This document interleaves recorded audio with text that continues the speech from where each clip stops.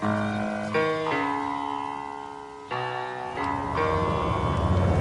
right club. Be the right club today. Yes! Johnny, that's better than most. How about in? That is better than most. Better than most!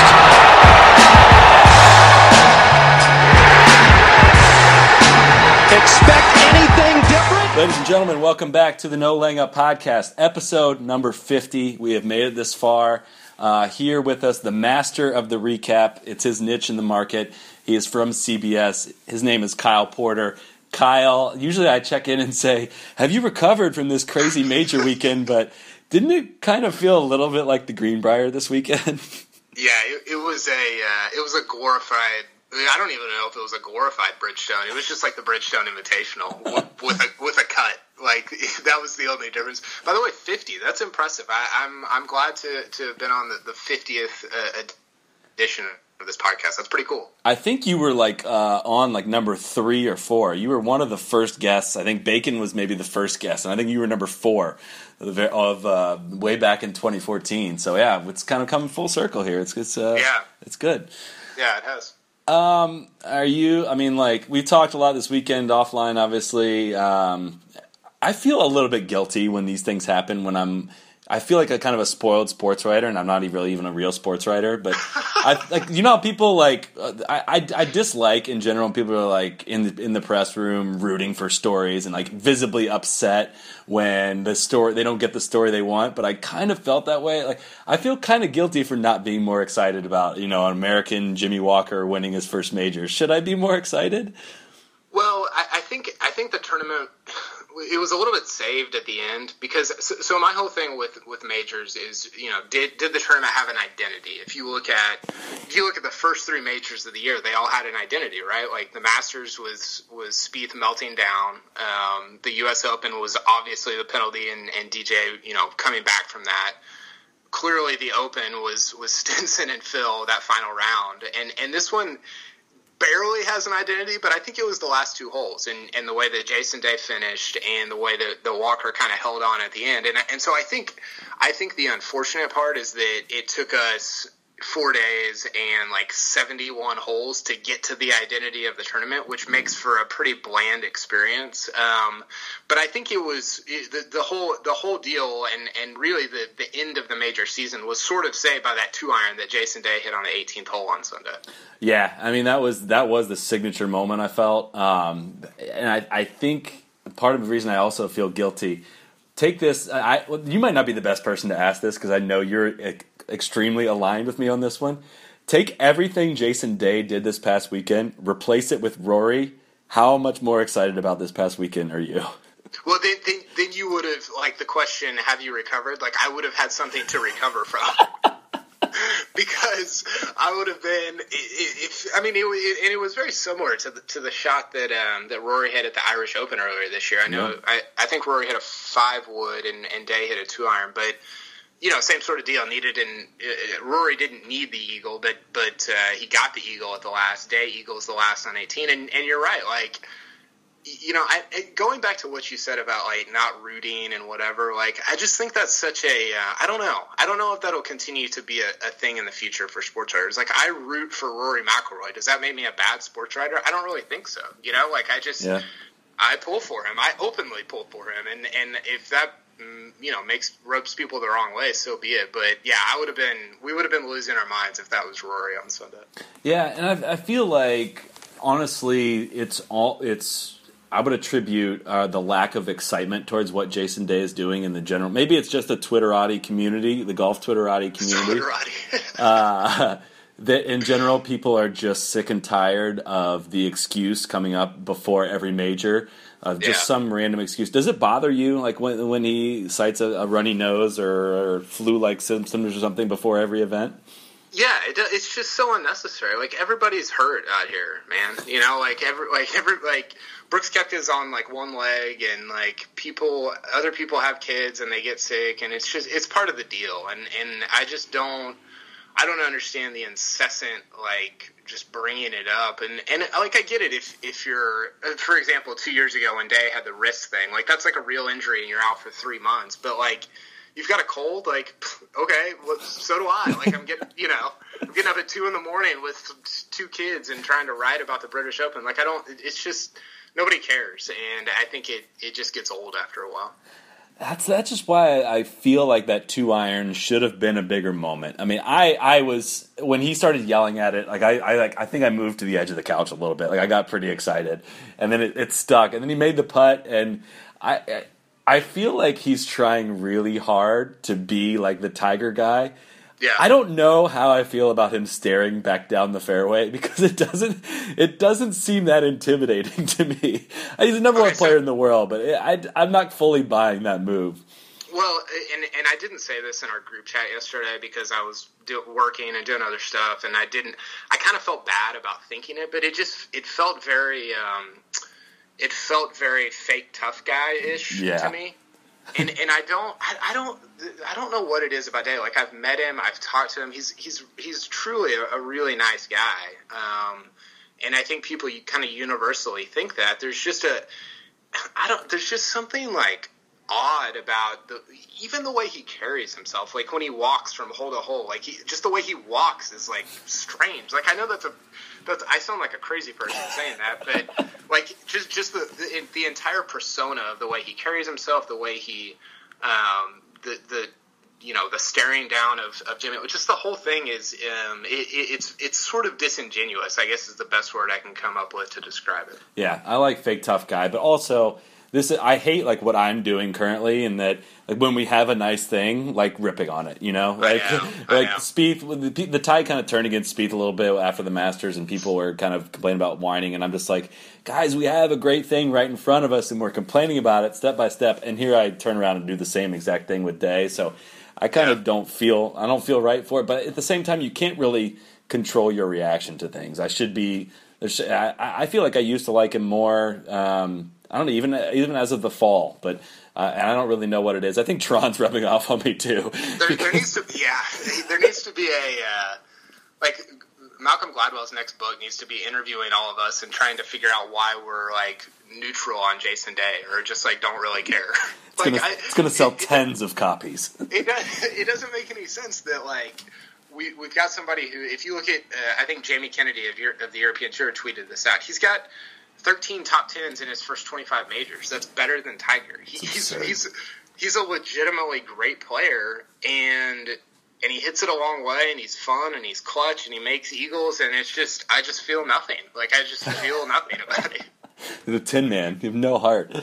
Yeah, I don't know. I'm completely apathetic towards his play and what he does. And that's the thing. He's not like horribly boring. Like, he's not like, no. Make a transition here. He's not Jimmy Walker. Like, if it was Walker running away, then number one would be really boring. But Day is not. I think we're kind of just spoiled. We just think this number one player has to be this swashbuckling hero like Phil. It comes strolling down the fairway. But I think on top of staring down the fairway, did you think it was kind of weird that he was in the scoring tent for the first putt and then ran out to the green to watch the very last putt? Yeah, the whole on the green deal at the end was, I don't know, like, it was just kind of, and here's the thing, I was talking to a buddy about this, and he was like, why did I think it was cool that Fowler and Spieth were there, but not Day? And I was like, I don't know, but I felt the same thing. Like, I don't know, it was just, I don't know. I guess I just go back to the fact that everything rings a little bit disingenuous with him, and I don't even think that's the case. I think he's a pretty genuine guy. It just comes off that way. No, I agree. When I'm listening to, I've not been to many press conferences, but been to a couple of his, and it doesn't sound like that he's just spewing out of his mouth when he talks. It sounds honest. It sounds genuine, much in the same way that we praise Rory for it. And I think in general, people like international people like to criticize the Americans that are randomly don't get as excited about international players. But I don't think that fits the mold here, because you and I both think Rory moves the needle for us a lot. Maybe Rory's the exception to the rule, but Even yeah, if, but I would argue that even like Henrik Stenson and Sergio, like I genuinely like and appreciate those guys for different reasons, and I don't think it's certainly not an anti-American or an the rest of the world bias or anything like that. I honestly don't totally know what it is. Yeah, and I mean, consistent with the questions we got from the listeners on Twitter going into this podcast, there's not a lot like no one's questioning why we kind of dislike Day a little bit. They're all asking the same thing about the illnesses and whatnot. By the way, people are excited about the Ryder Cup. Almost every question we got is the Ryder Cup. We'll get there eventually. I know you only have about 45 minutes, so going fast through a few things. But what did you think about Baltusrol overall? It was fine. It was sort of not that unique. It just, I don't know. Somebody said it on Twitter, but it just felt like every backdrop on every hole is sort of the same. Yeah. I do like ending with 2 par 5s. I think that's unique and pretty cool and a fun way to end a tournament because you're building, and I wrote this beforehand, I thought it would come down to the final hole. I got lucky in that it did because Day made the eagle, but when you've got 2 par 5s like that at the end, you're sort of building the anticipation and anything can kind of happen on 17 and 18. So I did like that aspect of it, but the course itself was just fine. I mean, it was average in terms of major courses. That's sort of how I feel about most PGA Championship courses, I guess. It's weird because like the PGA is the one tournament where so all the PGA Tour events are at the same locations every year, and then the majors, the U.S. Open, Masters, and Open Championship. Obviously, the Masters is at Augusta, but U.S. and Open Championship have sort of the same rota, and so you kind of see those courses a lot. The PGA is just kind of all over the place. I think the course that's hosted the most has only hosted like 3 PGAs. So really? Okay. you don't really get a feel for and get used to a lot of the PGA Championship courses. Yeah, I'm with you in that. I like that it ended with 2 par 5s. I don't think 17's a good hole though. I just don't. I mean, shocking. No laying up guy says the 3-shot hole is not a good hole, but I just dislike having the only 2 par 5s be those last 2 holes. It gives you the par 5s. I mean, they're kind of, I don't know if disingenuous is the right word. That's on the tip of my tongue because we've used that like 8 times already. But it's kind of cheap in that it feels like it adds more excitement because it should be an easy hole. It's a true like difference maker hole. Like these par 4.5 is what I'm getting at. Like you can gain a shot or you gain a half shot or lose a half shot to the field. Really. I feel like you kind of need those sprinkled in throughout the round. Like, what's his name? Grace is making a run here, and he's on the par 5 11th now. If he birdies this, he gets to 11. Yeah. There just wasn't those holes leading up to it that were like the green light birdie holes, and even there weren't even that many hard holes. Like it was just kind of nondescript par 4 after par 4. I know the third hole was really tough, but I mean, I never felt like Jimmy Walker was going to make a bogey coming in. I mean, it just did not feel like that challenging to him, and. Well, and to your point, there weren't any par 3.5s either, and we saw that multiple times at the U.S. Open and Open Championship, and you just create. I like it when players are given a myriad of decisions because it just it creates drama, and it creates honestly more fodder for us to second guess guys. Yeah. But. It makes it really intriguing when guys have 3 or 4 or 5 decisions or options or choices that they can make on different holes. So I like the par 4.5s and I like the par 3.5s also. Yeah, no, and that's what they were severely lacking this week. Was this the quietest wire-to-wire major win in history? I mean, it's got to. I mean, and this is something that I know Justin Ray of Golf Channel, who should be paid by pretty. I think everyone, like all media outlets, should have to owe him like a royalty. But he noted that it was the first, or it was only the second PGA Championship wire-to-wire win in 15 years, and the other one was Phil at Baltusrol. So it was like I actually had to look up who was leading after round 1 yesterday. I forgot that Jimmy Walker was leading the tournament. I discounted it though. Like I was like, oh, well, that's your round one leader. That maybe he'll make the cut. I mean, we haven't heard from him. He's made a living in his career off the winter season, the fall series, and he's never won an event past March. And he's only won. He won the Valero Texas Open in late March, I think, last year. And all his other wins came in either early February or January, and he won one fall series event. So he kind of capitalized on the weaker field events. I mean, not to discredit any wins on the PGA Tour, but he just kind of would disappear. He'd rack up a bunch of Ryder Cup points, a bunch of President's Cup points the last 2 years, and disappear throughout the rest of the season, and then disappoint us come Ryder Cup, President's Cup. Now it's kind of flipped on us. He didn't win in the winter this year, and he wins at the end of the year, getting himself on the Ryder Cup team. And I mean, this is kind of where I have problems with the point system. In that, like, would we be if there were no point system, if there was it was all captains picks, would we be saying Jimmy Walker for Ryder Cup right now? I don't know if we would. Well, we know if we would. I think Davis Love still would. Davis Love is big on like how well you're playing in the moment, and like what have you done for me lately? If you look back at his press conferences in the last couple of weeks, he's talking about who's hot going into the Ryder Cup, and I think that. I don't know. I guess it just depends on how much a captain would weigh one win. Because I get what you're saying. Like, he's missed, or coming into the PGA, he had missed 3 of the last 4 cuts at major championships. That's not good. Yeah. And then all of a sudden he wins one. I don't know. I mean, I think that Love still probably would, but I certainly wouldn't. I mean, to your Rory point from earlier, he just doesn't move the needle for me. Like, he just doesn't. He's a fine player. He's a good player, but he doesn't do a whole lot for me. Yeah, and it's hard to just sit here and discredit a guy after he won a major championship against a great field and played fantastic golf. But it kind of, and I wanted to do Ryder Cup kind of last, but just wanted to make like I've always kind of not liked the point system, but now today I'm like, honestly, what does the point system do for you at all? Like, I guess it gives guys motivation to play well throughout the year and not like lay back on knowing that if there's 12 spots, like if I'm Phil, then I know I'm going to get picked. But think about like the principle behind it. It's like a guy that has basically forced his way onto the team that the captain wouldn't normally want on the team. Like, you're forced to take a guy. That's the principle behind it. You have to take a guy if he finishes in the top 8, and it's like, well, if a guy finishes in the top 8, shouldn't he be one of the top players that you would want on the team anyways? So it's the Matt Kuchar rule, is what you're saying. Yeah. I mean, I don't know. Like, you have to.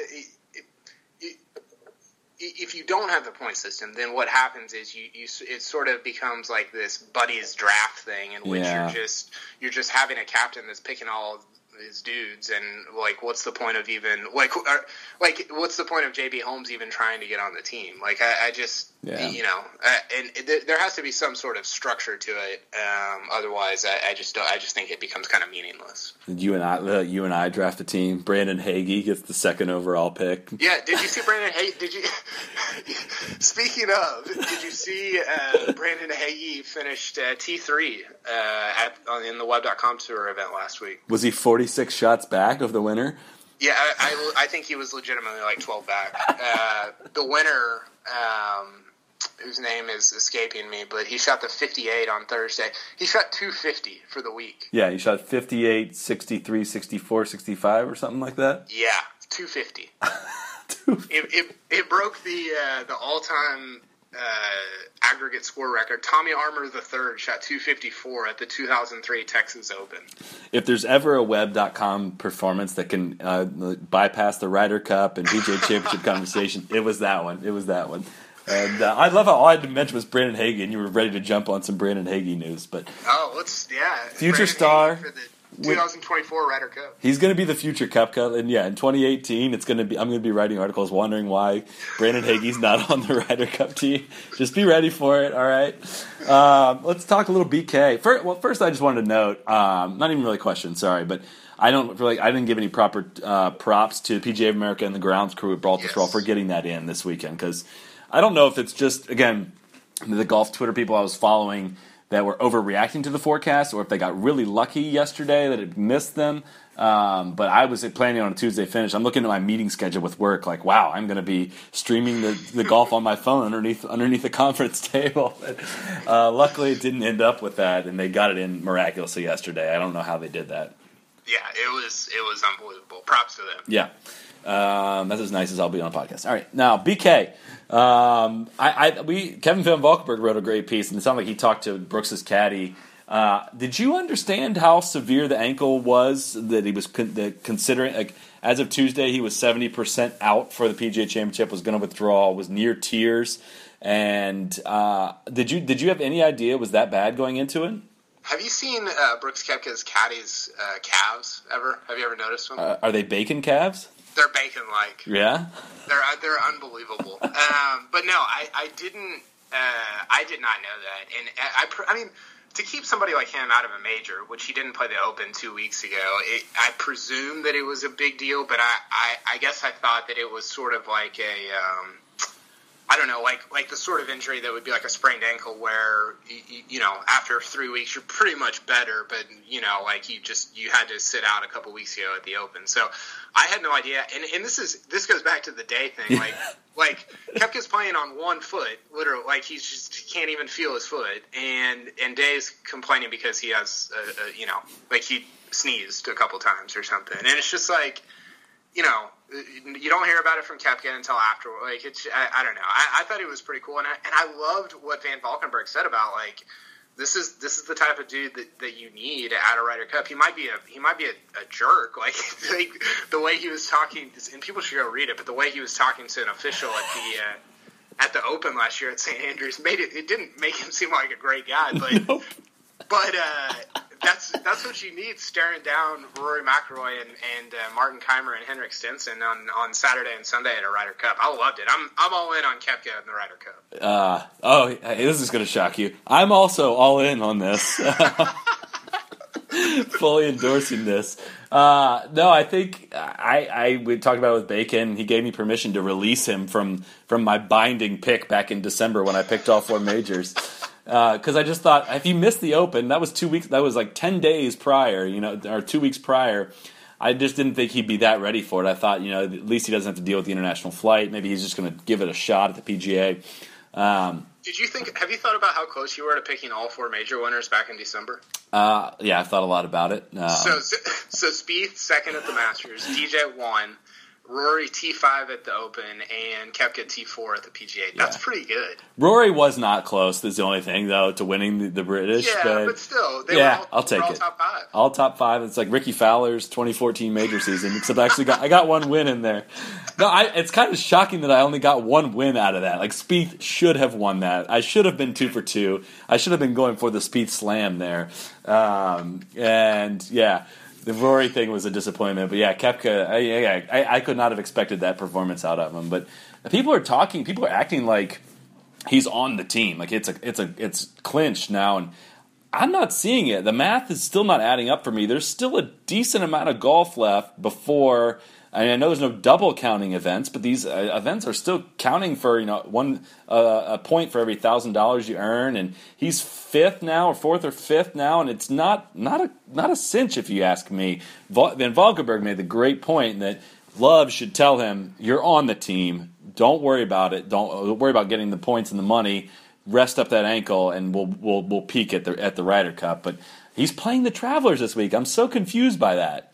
Yeah, I don't know if I get the Travelers thing either, but I think the one thing that he has going for him is that, well, among many things, but Davis Love has mentioned him by name. You know, he mentioned him last week at the PGA and said, you know, Brooks has been out. I know he missed the Open. Like, I take that into account when I look at this stuff. So I think that you're right about the points. He's certainly not in completely on that, but I think when you count the fact that he's 5th in points and that Love has sort of kind of winked at him, like I think I would be very surprised if Brooks Koepka were not in Hazeltine come the end of September. Well, there's not going to be a Ryder Cup if that happens, because if I'm there and he's not on the team, I'm just going to burn it to the ground. It's going to be burned to the ground. Can we? Do you want to talk about the Ryder Cup right now? We can. That's fine. Yeah, I was going to do some major wrap-up, but we can do that at the very end. Major season wrap-up. We kind of already did that. But yeah, we can definitely talk Ryder Cup. I've been dying to. Finally, it's the season of Ryder Cup. We can talk about it. So I've been writing about it since like last November. Like I've been completely out of control, and I know you've been talking about it as well. I don't know that I keep forgetting that the Olympics are happening next week because of the Ryder Cup. I'm that excited about the Ryder Cup. I've been sleeping draped in an American flag for the past. Past week. And I don't mean like golf in the Olympics. I mean the Olympics in general. I keep forgetting about. Yeah.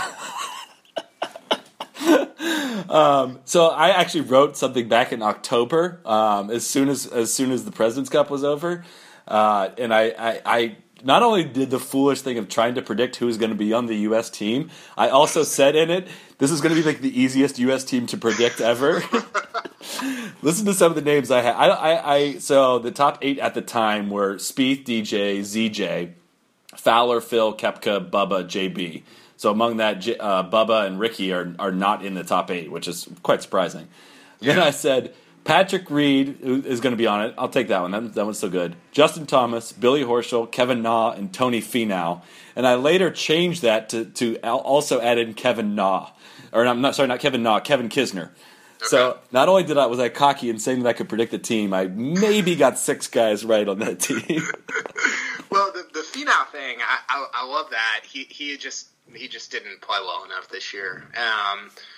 Thomas is close. I don't understand how Justin Thomas is like 28th in Ryder Cup points like that. And I know the fall series thing is, which by the way, how in the world do you count? Okay, so here's my thing with the way Ryder Cup points are counted. And I know you've talked about this on podcasts in the past, but like, if you're going to have a season be the 2015-16 season, but you're only going to count points in the 2016 calendar year, that's asinine, isn't it?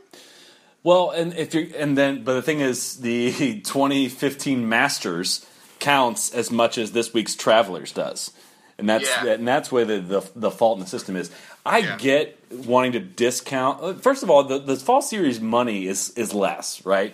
But basically, they wanted to make it the top guys not feel like they have to play the fall series so they don't end up too far back in the Ryder Cup race. Let's be honest, they don't care about the FedEx Cup. Let's just be honest. That's not enough incentive. So I think at minimum you take the money earned from those fall events and put a multiplier of like 75% on it, 60% something. That's got to count for something. Thomas had a T3 and a win in the fall series to start the season, and it gives him nothing. That being said, I'm not going to advocate for Thomas to be on the team at this point, and I don't think. If he had all of those points, let's see, he'd have made about 1,600 points. He'd only still be sitting around 14th on the points list right now. So yeah, but then he'd be in the conversation. He's one of only 14 guys, and I don't know how many were Americans. I think like 8 Americans that made the cut at all 4 majors. Played great at the Players Championship. I don't know. It feels like he should be higher than. I think he's behind Steve Stricker on the Ryder Cup points list. He is. Stricker's 26th. Thomas is 28th. That's absurd. That's absurd. Like, that's just, I don't know. There has to be a better way to figure that out. Yeah. Obviously I'm a huge Thomas homer. I'm focusing my homer energy on Koepka right now because I'm still just like nervous. I could not have imagined he'd have been left off the President's Cup team last year. I think I may have mentioned that at some point last year. So I'm more focused on the guy 5th on the list, making sure he makes the team than 28th. But Thomas, I've made the case in that if he had a hot finish to the season, a guy that makes a ton of birdies, you can send him out there in 4-ball, gets along really well with a lot of guys on the team. That if you want to bring Furyk onto the team to play foursomes and play, let JT play the 4-ball, I think that makes a lot of sense if he has a hot finish to the season, kind of a Horschel, not quite Horschel level finish, but I think he could do some damage in the FedEx Cup. So I'm holding the caveat out for that. Still could be a possibility, but at this point, I think even he would tell you he's not done enough to be on the team. So, how worried are we that as of today, August 1, Bubba, Patrick Reed, and Ricky Fowler all need captain's picks to get on this team? I haven't thought it fully through. A, because all this stuff fluctuates so much, this could be completely changed by next week. B, I think that kind of helps. That prevents Love for making a true like homer pick. I mean, those guys. I'd rather go to war with those guys than any further down the list, like Cooch, or who did you say? Bubba, Reed, and Fowler. Yeah. I'd rather them go than Kuchar, Piercy, Haas, William McGirt, Kevin Chappell, Duffner. I don't see anyone else in there that I'd rather have over those guys. So I almost think it works out better. Here's the problem is that I think one thing that people don't know is that Love's last pick comes after the Tour Championship. And the problem is if you have those three guys as captain's picks, and then you have like a situation in which Love feels like he needs to pick a veteran guy, and again, we don't agree with this, but a veteran guy like Furyk or Kuchar or Snedeker, then it sort of like forces your hand to not pick maybe like a Justin Thomas who say makes a run in the FedEx Cup and ends up like 15th, and so like I don't know. I just feel like you want freedom to or I guess you do, but I feel like you want freedom to make the choices that you want to make. I don't know. It's going to be interesting. It will. Going to be a lot of discussion on it. By the way, people think that Ricky Fowler's really not going to be on the team. He's on the freaking task force. Ricky Fowler is like he can miss a cut at the next 4 tournaments. He'll be on the team. What a disappointing season from him, though. Especially the way it started. I mean, he won in Abu Dhabi, was it? And and then should have won in Phoenix, and it looked like it was going to be a takeover. And I'm just saying, this is why we don't do Big 4 stuff. This is why we don't do a Big 5. This is why we don't do any of that crap. All right, like not the Big 1. The big. Oh God. I don't know if we should say the journalist's name. We should give him the benefit of the doubt. But somebody wrote today or yesterday that what Jason Day has done is the best showing. He's the best player, best showing since Tiger. And I was like, Can I get on my soapbox for a second? You want this one? Go for it. So I wrote about 1,500 words in like 12 minutes about how ludicrous this era is in terms of the way that we perceive major championships. And my argument is an argument kind of on piggybacking on what you guys have talked about a lot on here, which is the Tiger tax. So in the mid-'90s, Tiger came along, the money in golf started increasing a ton, and when you increase the amount people are paid in any industry, that increases the competitiveness in that industry. Well, for golf, what happens because it takes a lifetime to become good at it, you don't realize the consequences of that for 15 or 20 years. So we're just now entering the era in which players whose parents raised them to be golfers growing up because it was a lucrative business. Because, if you look at what Jimmy Walker won on Sunday, he won $1.8 million. Even taking in inflation, that's 7 times as much as what Dave Stockton won in, I think it was the 1971 PGA Championship is the example that I use. That's a big deal. And because of that, the competitive pool in golf has gotten so much deeper and so much better. And so for somebody like Rory McIlroy to win 5 majors, that's freaking ridiculous. That's historically great. And people act like, oh, well, he should have like 10. And it's like, well, okay, well, first of all, he's 27. And second of all, he's got 4. He's probably the greatest European golfer of all time, and people just write it off and start handing out majors to other people. We need to chill out about presuming that guys are going to win majors and look at what guys have already done. And we also need to give credence to and weight to top 5s at majors and top 10s at majors, which Jason Day has done. But let's chill out on the, this guy's the one or the, whatever, and start looking at guys who have 2 or 3 or 4 majors and say, that's a really, really, really good career. Yeah, I mean, Jason Day's the best player in the world. I have zero problem saying that. That's factually accurate, and you can't argue against that at this point.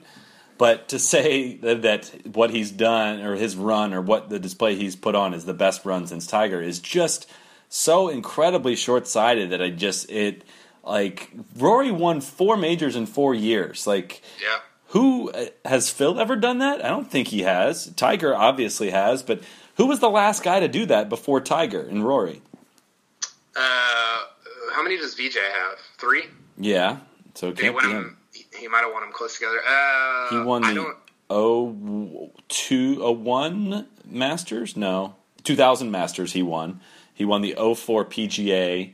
I'm doing this off memory. And 90-something PGA? I don't remember exactly. I think it was like 98 or something. But he hasn't done it. That's the point. Maybe Faldo? It could be a good one. Did he? Yeah, he may have won. He won because he won back-to-back Masters. Yeah. But your point remains. Like there's legitimately only like 10 guys in the history of golf that have won 4 majors in 4 years, and we just sort of like write it off as like, oh well, yeah, whatever. Yeah. And it's like, no, this is a big deal, and I don't know. I just the writing off of Rory is pretty humorous to me. Yeah, Faldo won 87 Open, 89 Masters, 90 Masters, 90 Open. So he did win 4 in 4 years. So, Okay. but yeah, I mean, we talked a lot about Rory. This is not the best weekend to follow up on us stomping our feet on Rory, considering what we saw from him. Pretty embarrassing miscut, actually, what happened on 18 on Friday. Yeah. But I mean, people want to point. I had Jake Nichols on last week talking stats, and I wanted to put to bed the drive for show, putt for dough narrative. And Rory leads the field in driving, putts 151 out of 156, and misses the cut. Yeah. My mentions were pretty hilarious after that. But come on, people, let's be a little more less short-sighted than looking at 2 rounds of data. Let's have some nuance. The Rory thing is. So the argument against Rory is that, and I loved Jake Nichols' stat where he showed that Rory's been performing at an elite level more than anybody else in the world, and he used strokes gained. Like, what is the normal amount of strokes gained on the rest of the field that wins a tournament or places top 5 or whatever? And I think he said 2.25 per round it places top 5 normally in a tournament. And Rory's been performing at that level. The argument against him is that he hasn't really been in contention in a real tournament on a Sunday in a while, and so there's a difference between. And we joke about the backdoor top 10, but it's a real thing if you're trying to kind of decipher what Rory's year has been like. So that's the only argument against him. And people are like, "What's wrong with Rory? What's wrong with Jordan?" Nothing's wrong. Like they just haven't won. Like you fundamentally don't understand how to win. How golf works if you're asking what's wrong with Jordan or what's wrong with Rory, because they've been playing fine. There's a couple of things here or there. Rory needs to tighten up his wedge game. Spieth's approach shots haven't been as good as they were last year, but we need to just again chill out about some of the stuff that's going on. Yeah, for any of the top players in the game, has this season, and I know the season's not over, but major season being over, has your view changed on any of these top players? That's a good question. I think Dustin Johnson's ceiling has been raised for me. Okay, I'd take that. Yeah, that's an easy one. And maybe that was my fault for not realizing how high it was before, but he's actually a pretty good putter. I was looking at his putting stats throughout his career. He's a little bit above average, I think. Yep. And so I think Nichols mentioned this. Like if he putts well in a tournament, it's kind of lights out. Like just we'll see it. We'll see it at the next event.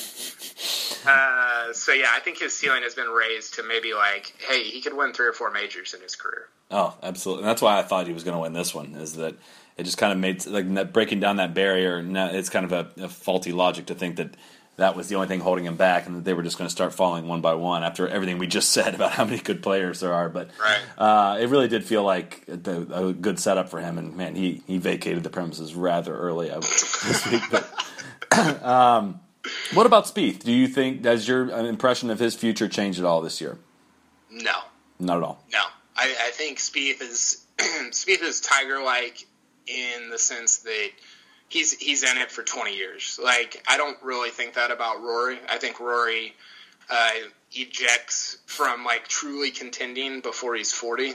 Okay. I don't think Spieth does. And he's going to have years where he wins 1 or 2 majors. He's going to have a lot of years where he doesn't win any. And he just needs to tighten up his iron game. I mean, his strokes gained with approach shots is down. Everything else is better than last year. His strokes gained putting is better last year. Do people realize that? Like, he's putting better this year than he did last year? I don't think people do. And so just tightening up the iron game. Yeah, and that was what Jake said, the hardest thing to repeat from year over year, and he had kind of a career year at approaching the green last year, and it's probably the most important most important stat. Quickly, I don't have the names of people that questions. Kyle has to get off here in about 5 minutes, but I'll do some questions on my own afterward, just all by my lonesome. But what was your best or most significant moment of the year on all the majors? Oh, that's a good question. Most significant moment was probably, that's tough. For me, it was either DJ's shot into 18 in Oakmont or Spieth's second shot into 12 at Augusta. You mean 13? Huh? What, you mean the second ball he put in the water? Yeah. Oh, I thought you were going for like a good moment. Oh, God, you're going for the haunting moment. Well, you said most significant. That's true. That's true. That was the. What I wrote down was best moment of the year in majors, and I asked most significant. So you said. I have a hard time disagreeing with that. Yeah, the most. I would say the first ball that went in the water for me was the one. It was kind of like it was slipping, and then he did that, and it was like, oh my God, this is really happening. Well, and I probably mentioned this. I'll never forget standing with Van Valkenburg, our buddy, and the look on his face after Spieth hit the second one in the water was just like, I wish I had a picture of it because it was. I've never seen anything like it before. How do you describe it? I mean, he just looked like he was. He just terrified. Like he'd just seen like. I don't even know. Like I'm scared to say something politically incorrect right now, but like he just looked just aghast that he was even witnessing what was going down, and it was truly one of the crazier things I've ever witnessed. I mean, it was like the next day we played golf with Bacon, and I did the exact same thing on this par 4, but it was like you expect me to do that, and you just I don't know. It was so crazy.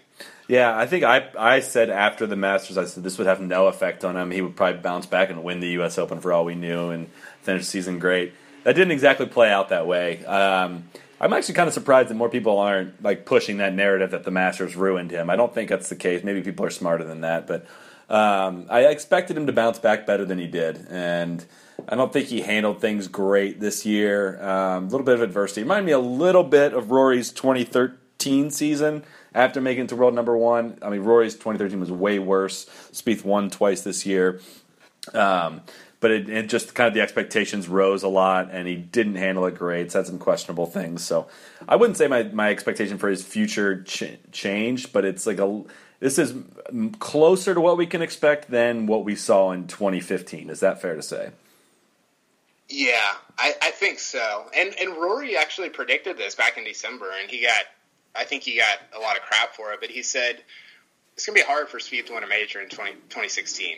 You know, he said it's just so hard to repeat what you've done, and with the expectations and everything, it's just I don't know. I'm not concerned about Spieth. I think that he's still growing up a little bit and just figuring out how to manage being the most famous American golfer in the world. You know, in out there right now. Yeah.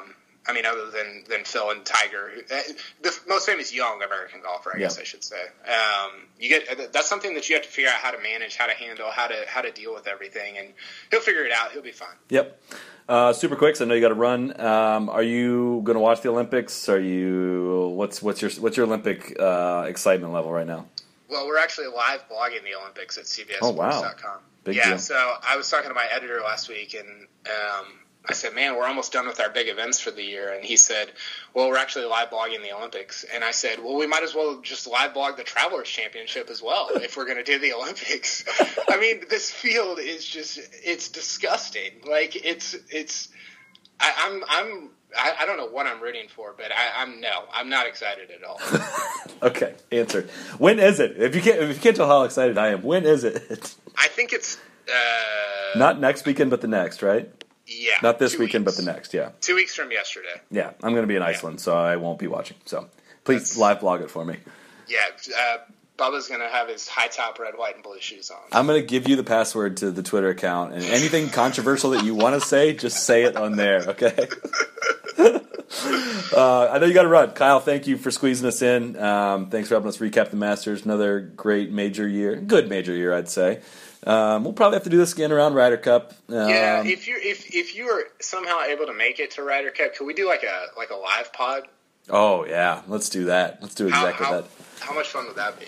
If I do go, I'm not going to tell anyone, and I'm just going to show up. I'll tell one person, and I want somebody to play entrance music to whatever bar you guys are hanging out in, and I want to enter that way. So you and Patrick Reed have the same plan for the Ryder Cup. Just coming in on a bald eagle. That's it. That's good. Okay, Sully, I appreciate you having me on, and we'll definitely do it again, Ryder Cup. All right, buddy. Take care, man. Okay. Later. All right, guys. Sorry we had to cut that a bit short with Kyle. He had a radio bit he had to get to. 45 minutes is never enough with Kyle. I sent out a request on Twitter for some questions, and you guys came through with a plethora of questions. There's no possible way I can get to all these, but rather than avoid them at all, I figured I will at least answer them. I know it's not nearly as entertaining as two people talking about them, but if you want to unsubscribe, well, don't unsubscribe, but if you want to eject from the podcast, no judgment here. I'm going to get through these as fast as I can. At No Class Friday, Dylan Friday from US Golf TV asks, bigger surprise, 4 first-time major winners or 0 majors for Day, Spieth, McIlroy? I'm going to say 0 majors for Day, Spieth, McIlroy. Considering the pedestal we put them on at the beginning of the season, calling them the Big Three, which, again, that's a whole other thing I don't really want to get into. It's ridiculous. I am surprised there's no repeat winners just because we haven't had a dominant player in majors other than Rory winning 4 in the last, since Tiger basically exited in 2008. I would just expect that, they've been pretty evenly distributed over the last 8 years, that a guy would be bound to repeat. I would have thought it would have been Day, Spieth, or McIlroy to at least add one to it. So it's the answer kind of goes hand in hand there. I'm surprised at both of those. I don't think we're going to get back-to-back years where we have all first-time major winners, but I also thought DJ was going to win the PGA Championship. Parker Houston at Houston No Prob 1. Thoughts on all 4 Olympians having to rely on captain's picks to play the Ryder Cup?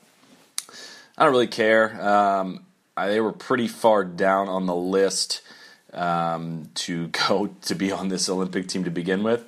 But it kind of goes back to what I was saying with Kyle in the point system being kind of silly, in that this goes by world ranking, and we bumped, was it DJ and Spieth off? I don't think there was anyone else if I'm missing, but so these guys are basically the 3rd through 6th ranked Americans in the world. They're 4th through 6th ranked Americans, 3rd through 5th in the world. And they are not qualified based on points. So they've earned enough world ranking points, which again the points can kind of be a little bit sticky. They hold for a while. If you get into the top 10, you don't usually drop out of the top 10 very quickly. But I just don't get how we can have this system where we rank these players and these are the top, 4 of the top 15 players in the world as the time of the day they were selected for the team. Yet they haven't earned enough points this year to make a Ryder Cup team. I don't know. The whole qualification thing is still a bit flawed. I think it's better this year than it was the last time around. I do like the horse show rule that they implemented, but I don't know. The whole Olympic thing is, and again, I'm not even going to be tuned in. It's lost so much momentum. I was excited at the beginning. I think it'll still be cool to see those guys at the opening ceremonies, and it'll be cool to see medals awarded. But Olympics has clearly just got a big fat crying Jordan all over it right now. Going to Ken Ryan at @KenRyan_MKE. Do you think Jimmy Walker uses Internet Explorer or Netscape Navigator as his browser? 100% chance he uses AOL for email. I'm going to say that he probably uses Internet Explorer, probably upgraded. I doubt Netscape Navigator has the ability to handle the bandwidth of all the astrology or astrophotography, whatever you call it, photos that he's probably uploading on there to tens of people that want to see those. So I'm going to go with Internet Explorer there. Along the same lines, let me find the second one. Harry Bosch at Bosch3333. Does Jimmy Walker buy out the lease on his Toyota Camry now? Yes or no? I think he's probably just going to get into a new Camry, wouldn't he? I mean, I would think that the 2017 Camry has a lot of new features, and he's going to trade in the 2014 for it. Maybe get a sunroof on it. I don't know. I don't know how crazy he's feeling. I tried to make the joke. Apparently, I didn't do a lot of research. Hopefully not many people saw this. I tried to make a joke that I feel like Jimmy Walker, that he orders wine, like newer bottles of wine, thinking that's better, because he just seems like that uninteresting of a guy. But apparently he's a big wine nut, so I had to quickly delete that one. Shout out to somebody who quickly reminded me of that. All right, at Horace_Bengdahl, a question in general: has your view of tour golf changed in any way since moving to Europe? No, I wouldn't say it has. Well, I guess in one, I thought it would be bigger in Europe. Nowhere, and again, I live in Amsterdam. It's not a big golfing culture here. I think if I lived in the UK, lived in Scotland, it would be a lot different. But you never see golf on TV at a bar or a restaurant, or people talking about it at work, or even the majors. I mean, back home in the States, even my non-golf fans are, saying, "Wow, did you watch U.S. Open? Did you watch the Masters?" None of that here. I have to explain to people here what the Masters is, what the U.S. Open is. They know about Joost Luiten. That's pretty much it. So again, maybe I'm not just in the right location for a big. It was this whole experience. The purpose of it was not meant for golf. That's for sure. So hasn't really changed a whole lot of my perception. I think I'm becoming more aware of the fact that I tend to overrate the American players and think that. And I've been way overconfident this season that we're going to dominate Europe this year. I still think we're going to win. I'm a lot less confident that it's going to be a blowout than I thought it would be. So I think, and I don't think that's necessarily a reflection of living abroad, but just kind of slowly coming to terms that on a perennial basis, I tend to overrate the American players. L. Ruben 01, Liz wants to know, why are you so into Brooks Koepka? I just like the way that question was phrased. Not like, why are you a big fan? Why are you so into him? She said, I mean, I'm a big fan as well, but no one really knows why you root for him. It's a good question, Liz. I think it is a myriad of things. I was really not a fan of the new structure of the tour system, of players having to go through Q School just to get on the web.com tour and no longer having the opportunity to go directly to the PGA Tour, and the fact that he was not getting sponsors exemptions like I would hope that he would have. And it's very much rigged for those guys that it's basically just the Jordan Spieths and potentially Bryson DeChambeau's that can play the 7 sponsors exemptions that they're allowed and get enough FedEx Cup points to earn their card. It's so challenging. I just thought the system was rigged against him. He went to Europe and dominated and basically made his way on the tour through world ranking points. And I thought this is an up and coming young American superstar, and I still think that. And it was just the deck was all stacked against him with. He couldn't qualify, his points not counting for a certain measure for the President's Cup because of his non-qualifying status, and basically just became a poster boy for a guy that I think that networks and Golf Channel and people should be focused on as a potential superstar in this game, and he just kind of gets brushed by the wayside. And TV network, even I always clamor for him to get shown on TV, and I get messages from people like, dude, people don't care. I'm like, well, there's a reason for that. People don't know who he is yet. Like, if you show him on broadcasts, and again, there was a time period when we were clamoring for Jordan Spieth to be shown on TV. He almost won the 2014 Northern Trust Open and didn't have a single shot shown on CBS until the 17th hole. And of course, he went on to become a superstar, and now we can't get enough. We get too much of him on TV. But there was a time when he was in this exact scenario when we were like saying, come on, guys, pay attention. This guy is a potential superstar. Is Koepka going to be a multi-major winner? I don't know about all that. I think he definitely can be. I don't think he's quite the Spieth level of talent. But the guy's got just an absolute boatload of talent, so much potential. Seems to have a great work ethic for it. Has the right amount of attitude. He kind of rubs some people the wrong way, but he's kind of just a badass, I think. So I'm obviously a huge fan of him. I think we're still going to see a lot of good things to come from him. A pretty amazing performance this week on the bum ankle. It was a lot bigger deal than he was making out of, as I discussed with Kyle. So surprising that he played, glad that he played, glad he had this showing. I think he's really going to introduce himself to people come the Ryder Cup team. Talk about guys like really coming out of their shell. Patrick Reed, obviously in 2014, went perhaps a little too nuts at the Ryder Cup.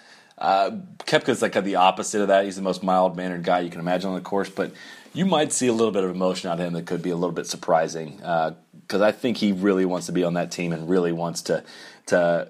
He prides himself on being an athlete rather than a golfer, so I think the fact that he might be playing on a team rather than playing for himself and a part of an atmosphere, where he can get amped up, I think we might see a different side of him. It's a completely unfounded prediction there, but could see it. I butchered this name on the podcast before. I'm sorry again. Amal Yalnik, I'm going to say. Can anyone of the Reed, Bubba, Fowler group really be called a lock for a Ryder Cup's captain's pick? I say no, is what he said. I think they're all locks. I don't think there's anything those guys can do between now and then to be excluded from the team. Again, that's Reed, Bubba, Fowler.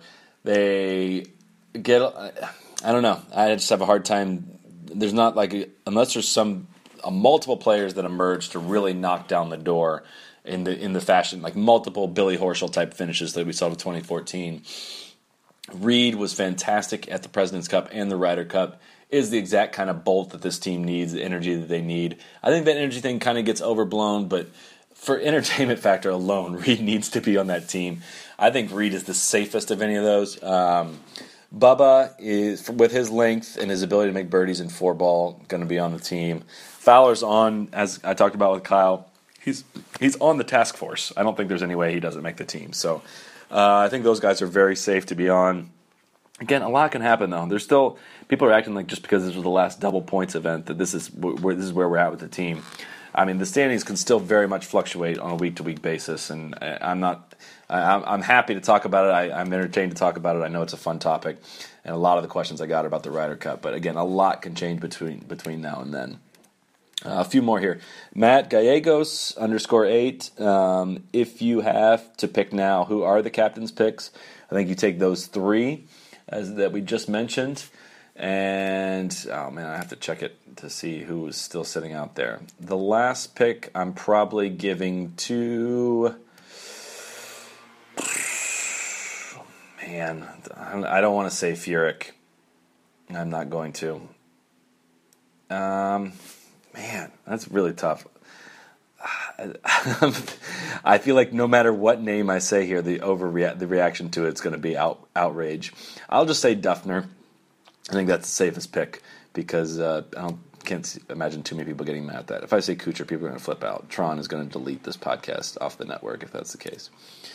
William Stansel, thoughts on moving the PGA to Royal Melbourne in Olympic years? A major in November would cut majorless gap.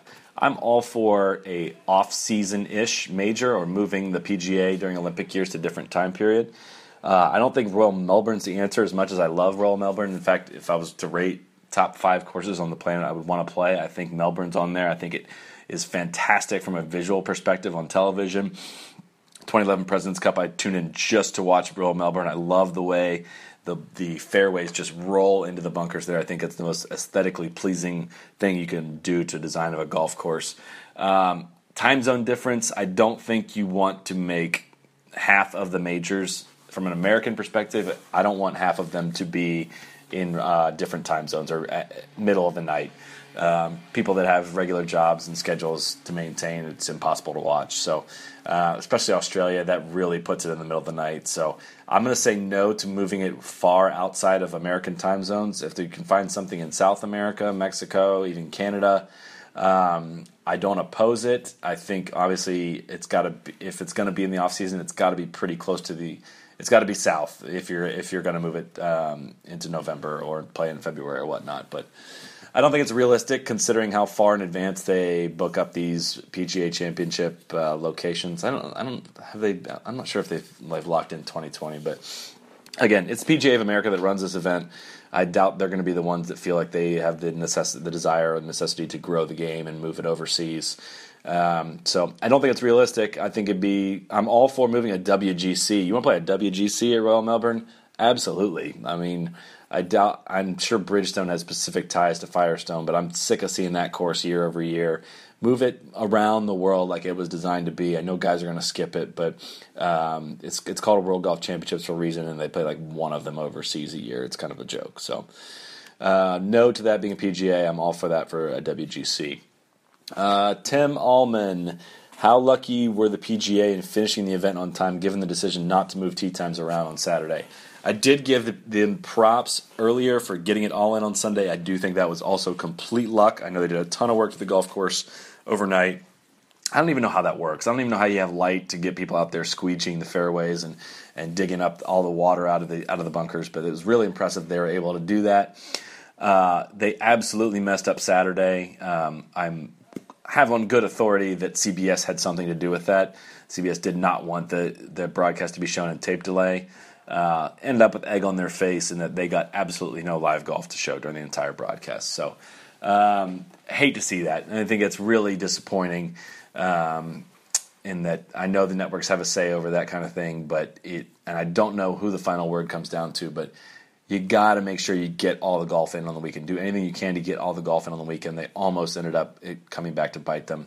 If this was, the funny thing is, if this was, obviously this was moved up a few weeks. If it was any later in the year, they may not have had enough daylight to do it. Even a couple weeks later, it may have been really, really tight to do that. So, they got very lucky with that one. Last question from Will Bardwell. The Webb Simpson Memorial question. The player most likely to get a captain's pick that is most undeserving. I'm going to say Jim Furyk. He's come back and played okay this year. He has a horrible Ryder Cup record. Obviously, he's had a stellar career. I think if anyone, he's in the same peer group as Davis Love. Kevin Van Valkenburg has pointed out before how much those guys look after each other. In previous Ryder Cups, you see, I don't have the example in front of me. I think Jay Haas took some 50-year-old with a captain's pick or something back in 2006. I don't know exactly, but there is precedent for guys taking guys they view as peers or guys they've seen play for 20-plus years and know they're good players when they may not be the most appropriate guys to bring into that kind of emotional event. So that's the most likely guy I see getting picked that probably doesn't deserve it. I can see Love's hand being a bit forced if no one really emerges, that he kind of wants to fall back on a guy like Furyk. If Furyk is on the team, put him out for foursomes only, and then the singles event, I can live with that. It's not an ideal world situation, but in no circumstance should he go out and four-ball. He's got like a record of like 2-10-1 or something in his career in those in four-ball, so don't do it. A lot more good questions. I'll try to add a mailbag as well this week because I do appreciate all the questions, all the feedback, most we've ever gotten by far. Appreciate the downloads. Can't believe you guys made it this far, over an hour, especially talking on my own for almost 20 minutes. If you do get the chance, please log on iTunes and leave us a review and a rating. I know several of you have done that in recent weeks. It is very much appreciated. If you've made it this far, you're obviously a somewhat decent fan of the podcast, and your support is very much appreciated. And another reminder, if you haven't been to the Pro Shop in a while, I'm telling you, Neil has got this thing absolutely flowing. There's new gear every single weekend. There's so many options in the Pro Shop now. Even if you're not going to buy anything, just check it out. I mean, it's a really nice interface, really professionally well done. I'm really impressed by it. I'm really excited about it. I wear the gear all the time, not just because it says no laying up all over it. It's comfortable. It's good stuff. I really enjoy it. I think you guys will too. So just go swing by the Pro Shop, check it out. Thanks again, guys. Follow Kyle. I mentioned earlier, Kyle at Kyle Porter CBS, and hopefully I'll be off. I will not be dropping a podcast next week. May have a one in 2 weeks from now. So thanks again, guys.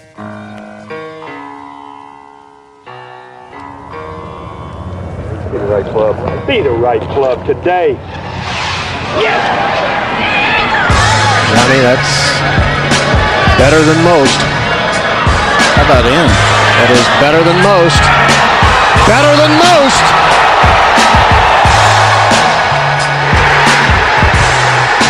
Expect anything